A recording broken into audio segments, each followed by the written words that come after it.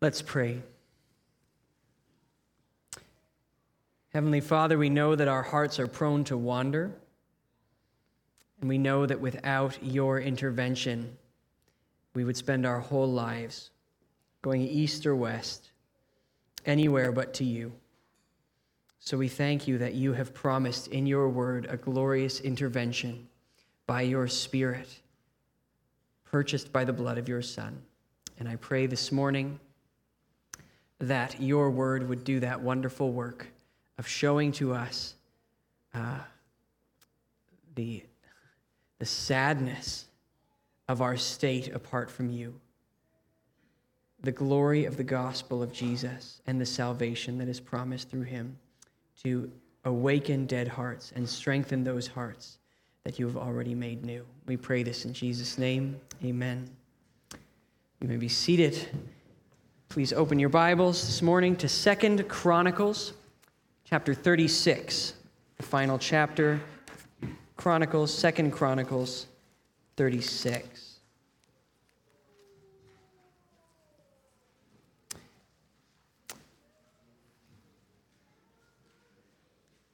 Second Chronicles 36, let's read verses 1 to 16. The people of the land took Jehoahaz, the son of Josiah, and made him king in his father's place in Jerusalem. Jehoahaz was 23 years old when he began to reign, and he reigned 3 months in Jerusalem. Then the king of Egypt deposed him in Jerusalem and laid on the land a tribute of 100 talents of silver and a talent of gold. And the king of Egypt made Eliakim, his brother, king over Judah and Jerusalem, and changed his name to Jehoiakim. But Necho took Jehoahaz, his brother, and carried him to Egypt. Jehoiakim was 25 years old when he began to reign, and he reigned 11 years in Jerusalem. He did what was evil in the sight of the Lord his God. Against him came up Nebuchadnezzar, king of Babylon, and bound him in chains to take him to Babylon. Nebuchadnezzar also carried part of the vessels of the house of the Lord to Babylon and put them in his palace in Babylon. Now the rest of the acts of Jehoiakim and the abominations that he did, and what was found against him, behold, they are written in the book of the kings of Israel and Judah. And Jehoiachin, his son, reigned in his place. Jehoiachin was 18 years old when he began to reign, and he reigned 3 months and 10 days in Jerusalem. He did what was evil in the sight of the Lord. In the spring of the year, King Nebuchadnezzar sent and brought him to Babylon with the precious vessels of the house of the Lord, and made his brother Zedekiah king over Judah and Jerusalem. Zedekiah was 21 years old when he began to reign, and he reigned 11 years in Jerusalem. He did what was evil in the sight of the Lord his God. He did not humble himself before Jeremiah the prophet, who spoke from the mouth of the Lord. He also rebelled against King Nebuchadnezzar, who had made him swear by God. He stiffened his neck and hardened his heart against turning to the Lord, the God of Israel. All the offices of the priests and of the people likewise were exceedingly unfaithful, following all the abominations of the nations, and they polluted the house of the Lord that he had made holy in Jerusalem. The Lord, the God of their fathers, sent persistently to them by his messengers, because he had compassion on his people and on his dwelling place. But they kept mocking the messengers of God, despising his words and scoffing at his prophets, until the wrath of the Lord rose against his people, until there was no remedy. Last week, we examined the reign of Josiah, who looked very much like this last hope for the people of Judah as they stood on the brink of exile. We saw that despite Josiah's exemplary rule, even he was not able to stop this descent into depravity, which was soon to be followed by God's judgment. After Josiah, this morning, we enter this terrible cycle of wicked kings and wicked kings, and each one carries the kingdom further into sin and into ruin. Each one takes the throne, pollutes the people, pollutes the land, pollutes the temple, in a relatively short period of time, is conquered and is dragged away to exile. None of them ends their reign in Judah. Just like Manasseh got a foretaste of God's judgment by being taken into Babylon, each of these kings stands as a warning to the people of this impending doom that is coming for their wickedness. Zedekiah comes as the final king to show the culmination of this wicked cycle. Our author says, he also rebelled against Nebuchadnezzar. He didn't listen to Jeremiah. When Nebuchadnezzar made him swear to God, he stiffened his neck and hardened his heart against turning to the Lord, the God of Israel. Zedekiah's oath-breaking not only put his own people in peril from Babylon, but he disgraces the name of God. And Zedekiah not only does not want to repent of his sins, he makes sure that he will never be a man who God can lead to repentance. He steels himself. The last thing he wants to do, come hill or high water, would be to plea to God. No foretaste of judgment. Nothing can induce him. He will worship birds, trees, fish, flowers. Just don't you dare make me worship God. Under the influence of this increasingly wicked leadership, we watch as this whole nation stands on the edge of ruin. They are following their own sin, as the chronicler says. The priests, the people were exceedingly unfaithful. They followed any abomination of the nations around them. They polluted the house of the Lord that he had made holy in Jerusalem. Judah has now become essentially indistinguishable from the nations around them. There's nothing left that you can look at to recognize that these are the Lord's people. There's nothing left to set them apart. The temple is being regularly ransacked by other nations and polluted by God's people. This house that was meant to show we are the people who dwell with God, who have peace with him. Instead, this people goes about worshiping whatever they please. And we watch as their wickedness grows, as the enemies close in, Egypt, nations around them, Babylon, foreign powers start appointing the kings of Judah. The temple is being plundered. It is astonishing that this kingdom is still standing at all by the time Zedekiah becomes king. So what is God doing while his people fall apart? The chronicler tells us, the Lord, the God of their fathers, sent persistently to them by his messengers because he had compassion on his people and on his dwelling place. Our first point this morning is this: God is patient so that he can be compassionate and persistent with those who sin against him. As we watch this pattern, this cycle of wickedness and rebellion, exile, we see that the only reason the wheels have not come off Judah already is that God is holding them together himself. Even as his people give him no reason to do so, God is maintaining Judah and guarding them from this disaster so that he can continue to give them every opportunity to repent and turn to him. You see this in many of the prophets. These regular entreaties, these warnings, these consequences for sin are real. They are coming, but urging the people, return to the law. You can have peace with God if you only repent. The chronicler says these prophets continued to come, and the people kept mocking the messengers of God, despising their words, scoffing at his prophets. We see this particularly unfolding. We see this quite well in the book of Jeremiah, who is mentioned in this chapter. Poor Jeremiah, who, if you know his book in Scripture, is just constantly sent back again and again. Bring another word to this people. Preach to them again. Warn them again. Promise them again that if they turn from their wickedness, that God will bless them, that he will offer grace. Even after the kingdom is doomed, Jeremiah goes and says, God will spare you. He comes with a message that if you submit to Nebuchadnezzar, if you go to Babylon, you will not be destroyed. God continues to make opportunities for these people to be spared even after the kingdom is doomed, and even one day restore them to the land. And in response to this, Jeremiah is repeatedly threatened. False prophets repeatedly rise up to say, no, I know what God says. Jeremiah is all doom and gloom. God has better news for us than that. Jeremiah is thrown into a pit. The king cuts up his prophecies and throws them bit by bit into the fire. Scorned, mocked, abused, just as the chronicler says. Even as Jeremiah is promising these people that God is going to be merciful to them.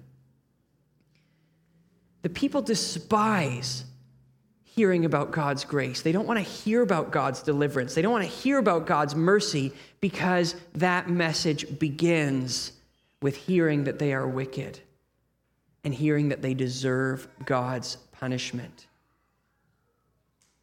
that they are not worthy to stand before God in their own merit.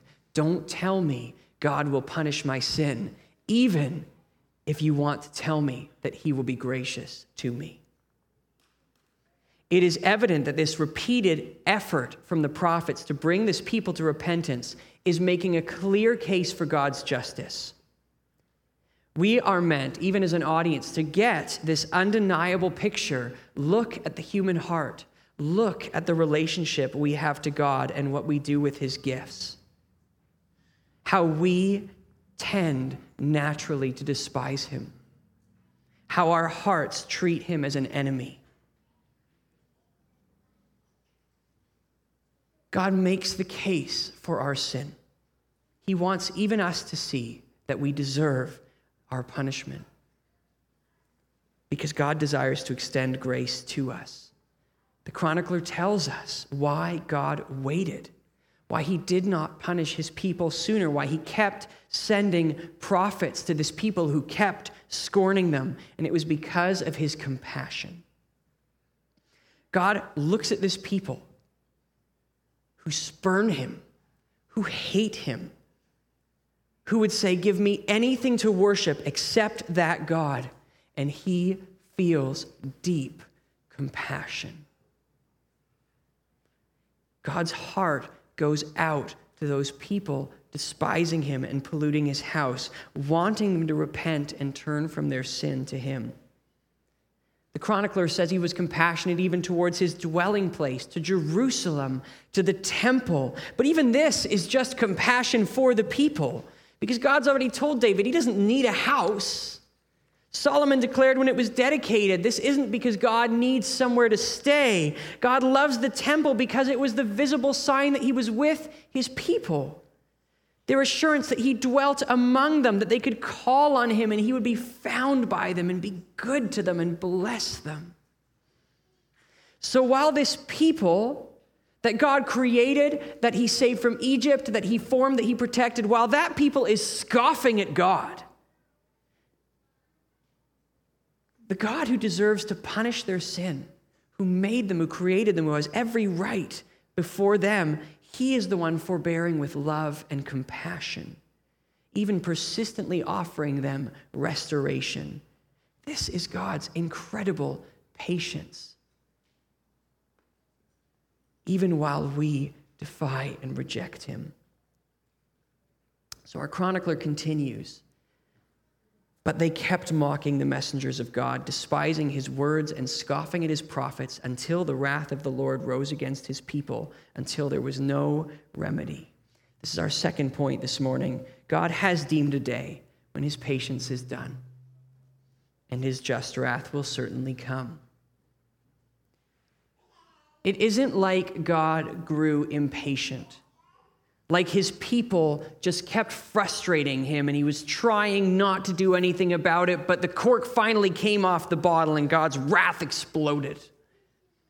God patiently waited with perfect patience for the day when he deemed that their sin was complete, as he had said he waited with the Canaanites so many years earlier, the day when the full case was made, when the day of his patience would end and a remedy would no longer be offered. God's love for his compassion does not mean that God hates his justice. These come together in a perfect character. His perfect plan is to glorify himself, and he will do so by offering compassion and warning to a sinful people. And then he will glorify himself by exercising judgment against those who have mocked his warnings and continued to despise and reject him. Sin does not get the last word in God's creation. Rejecting and despising God and all that is good does not get the final word. Let's read 2 Chronicles 36, verses 17 to 21. Therefore, he brought up against them the king of the Chaldeans, who killed their young men with the sword in the house of their sanctuary and had no compassion on young man or virgin, old man or aged. He gave them all into his hand. And all the vessels of the house of God, great and small, and the treasures of the house of the Lord, and the treasures of the king and of his princes, all these he brought to Babylon. And they burned the house of God and broke down the wall of Jerusalem and burned all its palaces with fire and destroyed all its precious vessels. He took into exile in Babylon those who had escaped from the sword, and they became servants to him and to his sons until the establishment of the kingdom of Persia, to fulfill the word of the Lord by the mouth of Jeremiah, until the land had enjoyed its Sabbaths. All the days that it lay desolate, it kept Sabbath to fulfill 70 years. Throughout our long sermon series in Chronicles, we have been referencing the original audience of the book. Exiles who have returned to Jerusalem, been restored to the land after spending their exile in Babylon. So we've been aware right from the beginning that two things are true: that the sin of Judah would eventually lead to exile, and that the exiles would one day be restored to the land. However, as we look here at the punishment of God on Judah, we should see that the exile itself was not the full extent nor the strongest demonstration of God's justice.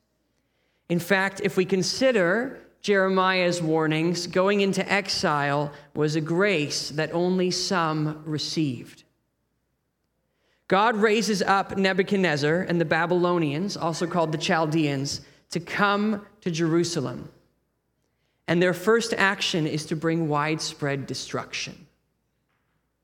God removes his restraint on the Babylonians so that we hear that they kill without compassion. Men or women, young or old, all are given into their hand, not unlike how the Canaanites were given into the hand of the Israelites long ago. For many people in Judah, that day was the final end of compassion offered to them. After so much hatred of God, so many declarations that I am God's enemy, I hate him, and I should be seen and recognized as an enemy of God. The time for warnings was done. There was no more remedy, no more chance to repent or turn. Their life was over.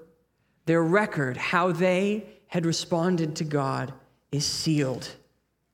And they will take that record to God's judgment, where God justly gives them the sentence of the enemies that they so often declared they were, an eternity of destruction away from his manifest presence and all the goodness that comes with who God is.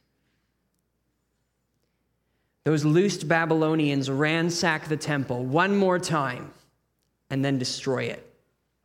That visible sign of God's compassion and peace among his people is set on fire. After God had repeatedly raised up men, Hezekiah, Jeremiah, Josiah, to restore the temple again and again after it had been abused and mistreated, the temple is finally completely destroyed. No more altar of atonement for sin, no more mercy seat where the priests can represent the people to God. And Jerusalem itself reflects the fall of this manifestation of the presence of God. The city is torn down and trodden upon.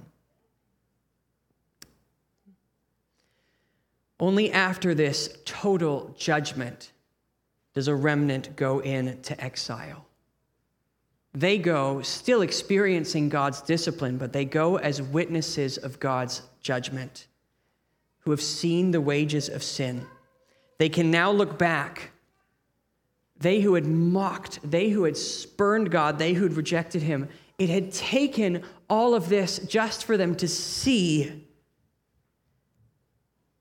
how compassionate God had been for so long.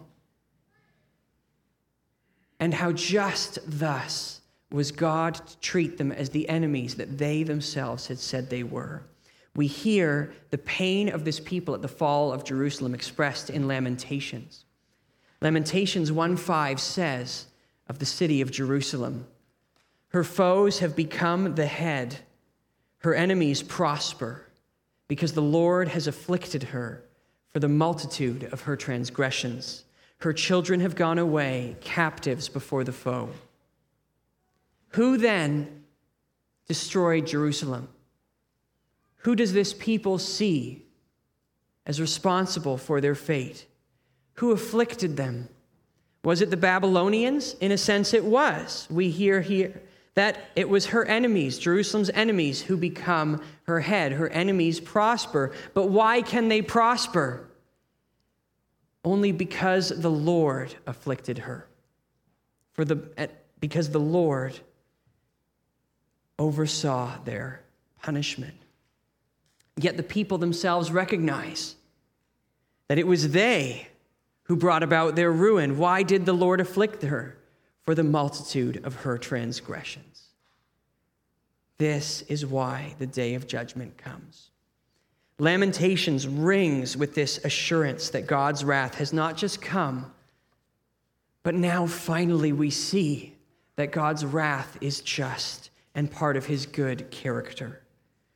Lamentations 2, "The Lord has swallowed up without mercy all the inhabitants of Jacob. In his wrath he has broken down the strongholds of the daughter of Jerusalem, of Judah. He has brought down to the ground in dishonor the kingdom and its rulers."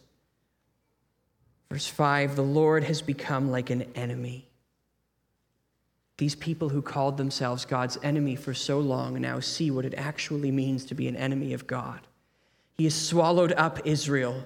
He has swallowed up all its palaces. He has laid in ruin its strongholds, and he has multiplied in the daughter of Judah mourning and lamentation. The exiles finally see in despair what they refused to see while they were enjoying God's grace and compassion while they rejected him. That his compassion is not an argument against his justice. That they participate together in the perfect character of a God who loves all that is good. And when his day of patience is done, his justice comes. Now, friends, the baffling wonder of wonders is that even in Lamentations, you see that there is still hope. That after all of this judgment is seen and understood, now that God has shown it to him clearly, he still extends compassion to them. Lamentations 3:55, "I called on your name, O Lord, from the depths of the pit, and you heard my plea. Do not close your ear to my cry for help. You came near when I called on you. You said, do not fear." Even after the judgment came on Judah, he was not finished extending his compassion. With no temple to cry out to, no land to dwell in, God still hears the cries of his people and promises to comfort them.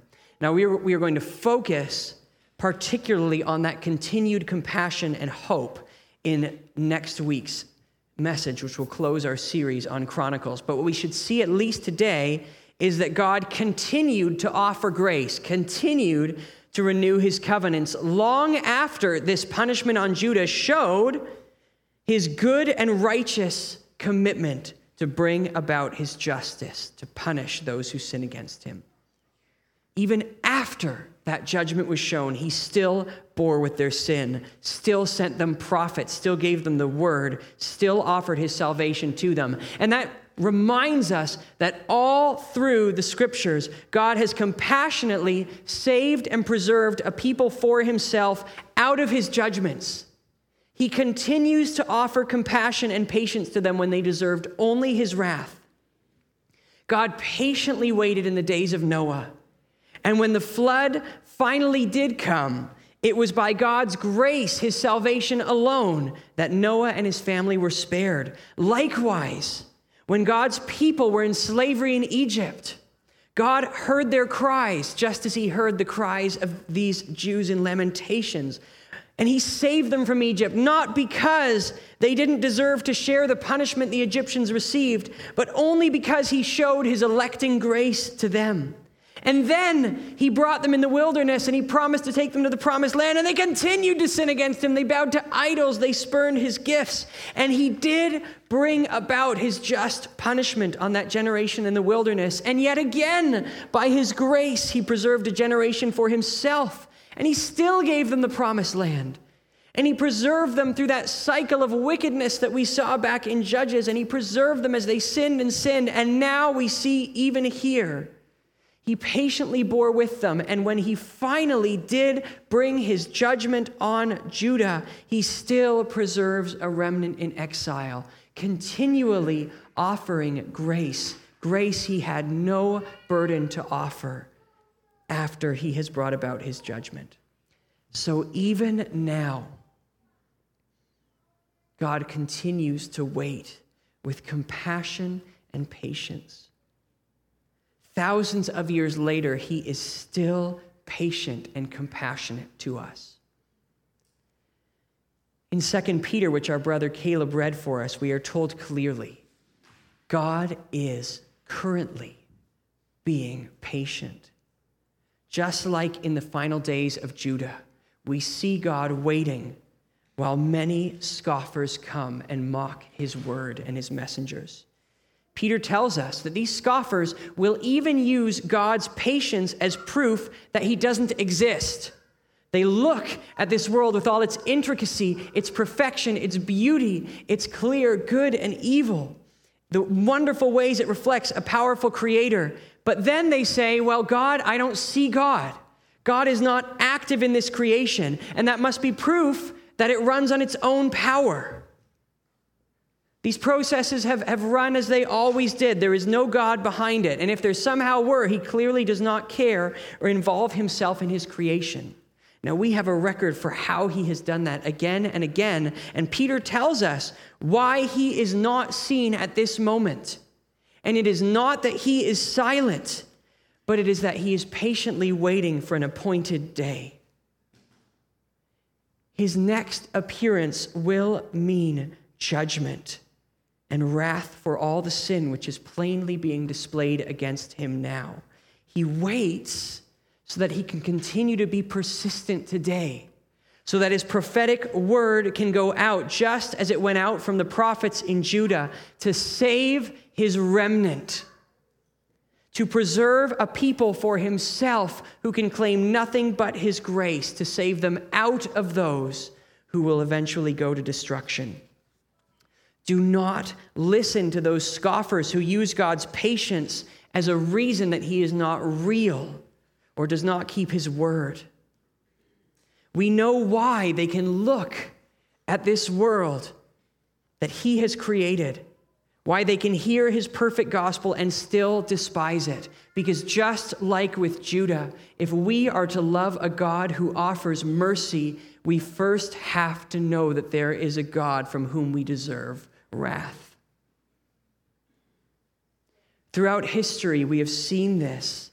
So many of the preachers who most loved God's grace, who had a deep heart for God, are remembered historically as the prophets of doom and gloom, the old fire and brimstone preachers, just like with Jeremiah. And as was the case in the days of Jeremiah, enemies of God and false prophets claiming to speak for God continue to arise. The humanistic worldview writes off believing in a God as a ridiculous fantasy for primitive peoples and children.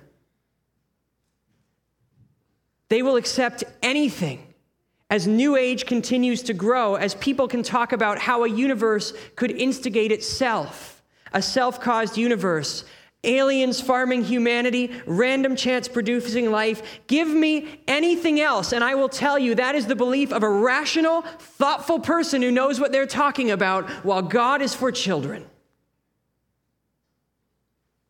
Or false prophets, Like the universalist who would twist God's patience into proof that compassion and judgment are never a part of the same character. That God's goodness on humanity must be because we are good.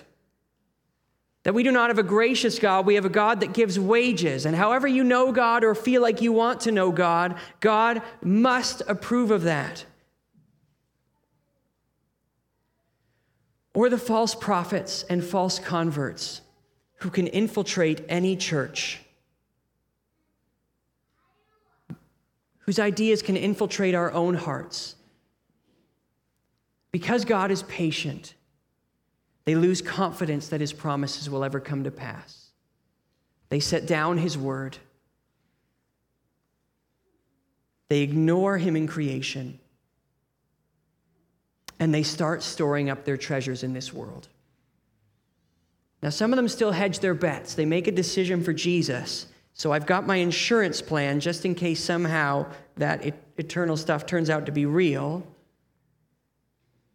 But valuing Christianity is really only something they're interested in if you can tell them why it is useful now. If you find me a Christianity that costs this life and this world for the hope of the next one, I just don't have enough confidence to invest in that kind of Christianity. And so subtly and slowly, their gospel starts to reflect the cares and the priorities of the world around them. And finally, these fine, upstanding Christians would happily stand with the enemies of God and the false prophets and say, "Don't you dare preach to me that I should repent of sin, that God's wrath would come for sin. Don't you dare tell me that I am not fine as I am. Don't you dare offer me grace if it comes with a God who deserves to punish sin." And so for all those who mock God, who would twist who he is, who have become indifferent to whether or not he is true, Peter reminds us of what we saw in Chronicles. His good patience does not remove the goodness of his wrath. Indeed, we have seen that his patience even adds to the case that is made for why he must come and cleanse the world, just as the flood cleansed it, just as Judah was cleansed. The chronicler talks about this at the end of our passage this morning, that the exile was meant to fulfill the word of the Lord by the mouth of Jeremiah until the land had enjoyed its Sabbaths. All the days that it lay desolate, it kept Sabbaths to fulfill 70 years. The land itself breathes a sigh of relief after Judah is destroyed and the exiles go away, that God has dealt with the sin that has wounded and polluted God's creation, the idolaters and the wicked men who abused it, who committed such evil upon it, who worshiped it and made idols out of it to ignore the one who created it, have finally been removed, just like the flood had cleansed the world from sin. And so God's justice, all that is good in the world, cries out, and his word cries out for it. When is it coming? How long will you bear with this wickedness? Romans says creation is like a woman groaning in childbirth. How long will you suffer such abuse and sin? It can see what we in our self-love and our pride hate to see. God, when will you cleanse us from these people with their arrogance? And God has deemed a day. The day will come. The compassion will finally no longer be extended.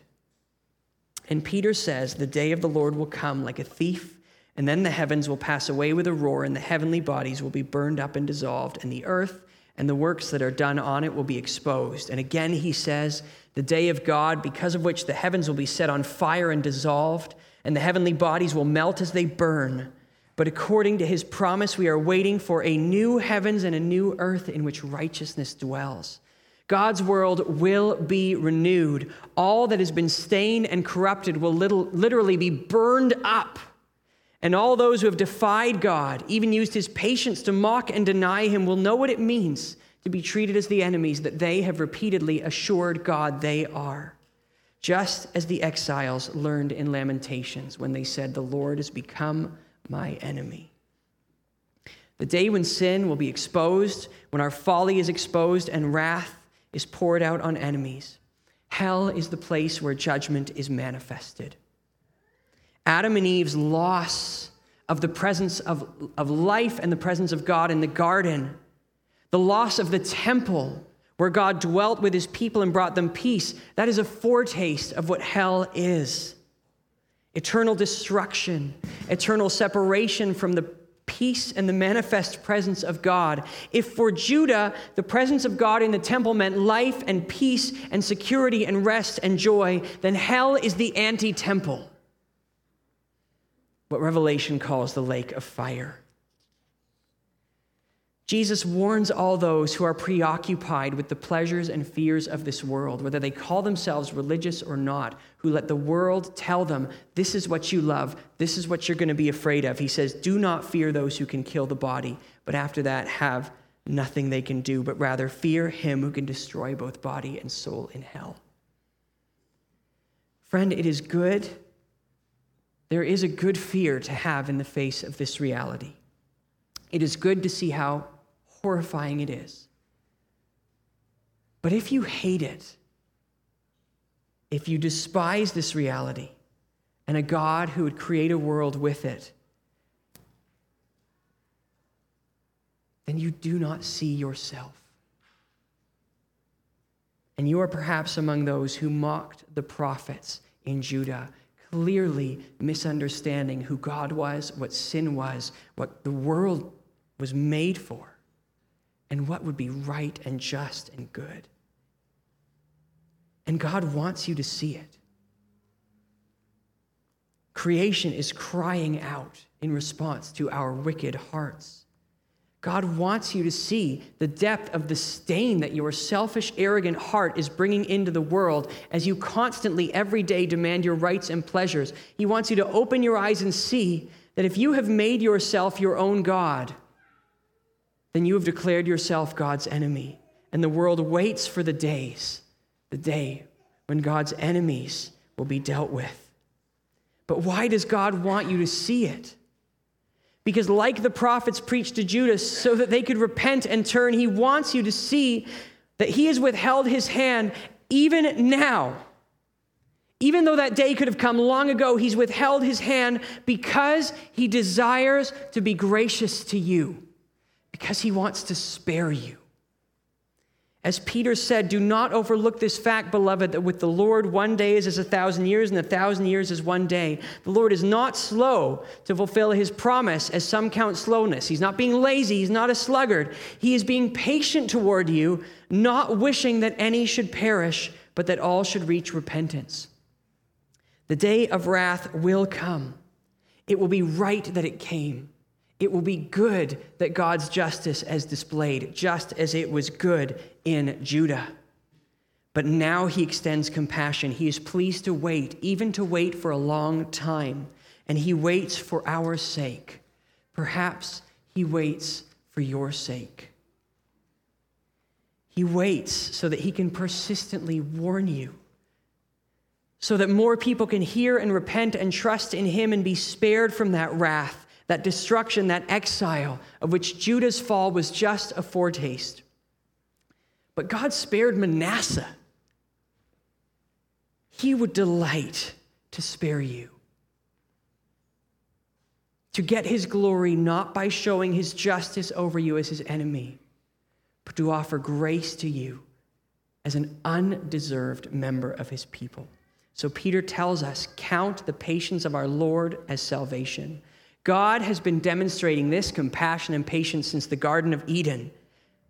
And every single person who lives to enjoy the promise of God's renewed creation will celebrate that he was compassionate and patient and waited so that good news could be preached to them. His compassion is still being extended to you right now. Why?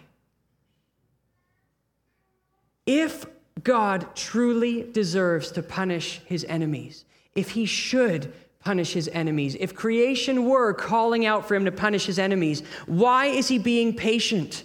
Why did he not just end the human project right away like a failed experiment?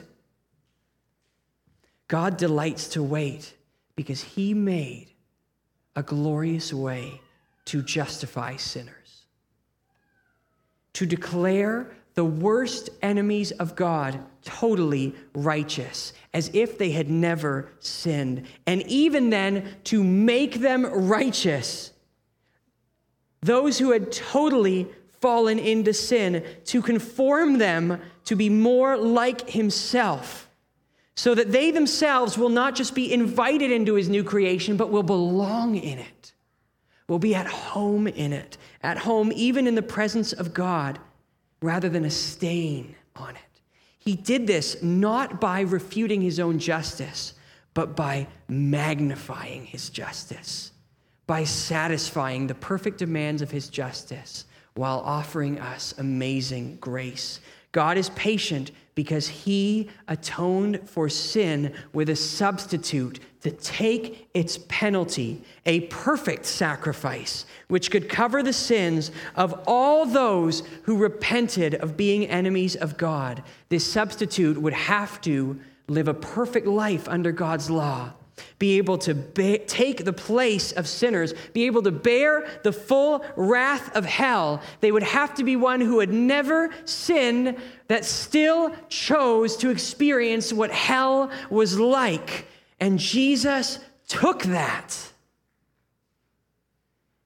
He hung on that cross and absorbed the full weight of what it felt like to be an enemy of God. He took every single one of your declarations that you were God's enemy. He did so wearing that record around his neck, experiencing hell, so that he could come and say, "Take my perfect record and receive what that record deserves," so that you could be declared not just overlooked, not just treated better than you deserve, but declared justified with justice magnifying, grace magnifying, gospel love from God. Romans says clearly, this is why God was able to wait, why he could wait in the days of Noah and Judah. Now, Romans says this, the death of Jesus was to show God's righteousness, because in divine forbearance, he passed over former sins. He could pass over sins and wait until Christ came. And it shows his righteousness now, at the present time, so that he might be the just and the justifier of the one who has faith in Jesus. So this is our third point, our concluding point this morning. Jesus bore the full wrath of God so that God could have patience with sinners, so that we could repent and receive his grace. It is because a sacrifice would be provided, a sacrifice sufficient to bear all the wrath that you deserved, a sacrifice so perfect that we could receive its perfect record and be justified, a sacrifice through which we could be cleansed and given the Holy Spirit. That is why God has been patient from the beginning. His plan to send Christ was the reason that Adam and Eve were not immediately struck down when they ate the fruit. It's the reason that God saved Noah from the flood, why a generation was preserved in the wilderness, why exiles were spared from destruction from Babylon. It's the reason God is waiting right now, because he extends to us the gospel of Jesus Christ, deliverance from his wrath, not just to be spared from his punishment, but then, wonder of wonders, to receive every blessing Jesus deserves, because Jesus took the wrath that we deserve. Gospel of grace is not the opposite of justice. It celebrates it. It honors it. It sees all that is good about God's character. Thessalonians tells us that it is in fact Jesus, the author of our salvation, who is worthy to be the one who brings about God's judgment on those who sinned against him. Because those Thessalonians who received that letter from Paul knew what it was like to be mocked and scorned and persecuted like Jeremiah. And God promises them that there will be a day when they are given relief, and that will be the day when those who scorn them are afflicted. And Christ is the instrument of all of this. As 2 Thessalonians says, this is evidence of the righteous judgment of God, that you may be considered worthy of the kingdom of God, for which you are also suffering. Since indeed God considers it just to repay with affliction those who afflict you, and to grant relief to you who are afflicted as well as to us, when the Lord Jesus is revealed from heaven with his mighty angels in flaming fire, inflicting vengeance on those who do not know God and on those who do not obey the gospel of our Lord Jesus. They will suffer the punishment of eternal destruction away from the presence of the Lord and from the glory of his might, when he comes on that day to be glorified in his saints and to be marveled at among all who have believed, because our testimony to you was believed. To this end, we always pray for you, that our God may make you worthy of his calling and may fulfill every resolve for good and every work of faith by his power, so that the name of our Lord Jesus may be glorified in you and you in him, according to the grace of our God and the Lord Jesus Christ. The comforting promise to Jeremiah, to the Thessalonians, to the persecuted prophets, and to those who suffer for the gospel now is that when the day of wrath comes for those who mocked and despised God's messengers, it will be the beginning of eternal relief and rest for those who are God's. So what will that day mean for you? Will it be the day when God grants relief to your affliction, or will it be the day when you are afflicted with his just wrath? The only difference is Jesus. Has Jesus taken your punishment so that you now would willingly endure the loss of all of this world and its pleasures, endure its scorn and mocking, because your hope is in his renewed world forever? Or are you still so desperately clinging to what you think you deserve, what you would hate God to have taken away, what you have perhaps even mocked God for wanting you to sacrifice to him, while God has been patient with you? We do not know the day or the hour of his coming, but now is the moment. While we know he is patient, his compassion is still extended. The author of Hebrews renews a call that went out to those Israelites in the wilderness who were abusing God's compassion then. It's a call that's gone out through history and goes out still. Today, if you hear his voice, do not harden your heart. Do not be like those, he said, who hardened their hearts and then failed to enter God's rest. Do not delay. You do not know the day God has ordained for his patience to be done, but for the sake of his name, that day is coming, and that is the only reason we do not see him now. So do not wait for tomorrow. Do not wait another hour. While his compassion continues to be extended, call out to Jesus, and that is all you need do for salvation. Say that you desire his death would cover the wrath that your sin deserves, so that you be delivered from the wrath to receive an eternal kingdom that he alone deserves, that he invites all who are his to receive. Trade your sin, trade all the world if you have to, for hope in Jesus. And then, Christian, as we wait for that day, knowing that it will be our relief instead of our affliction, let's be patient as God is patient. And let's be compassionate as he is compassionate. Do not get angry when the world takes away things that can only be lost. Don't hate them for being the enemies of God that we already know they are. And don't take justice into your hands. Don't grieve the loss of this world when they scorn and mock us even. Hold fast to Jesus in the midst of the anger. Extend compassion to them. Be persistent in proclaiming the good news to them as the prophets were, so that God's patience would bear the harvest he said it would. If they hate you, it's because all the more they hated him who sent you. But God knows who are his. He knows you. He knows you in your time of exile, and his eternal hope and rest will come and relieve our affliction, just as he promised hope to those exiles in Judah. So hold on to your hope in Jesus and be so thankful, even as we experience some of the pain and suffering of this world, that he has spared all those who are his from the suffering and wrath that should have been ours, that we had so clearly deserved, because our Savior bore that suffering for us. Praise be to our God for his justice and his compassion. Let's pray. Father, thank you for your perfect character. And Father, We thank you that you are patient.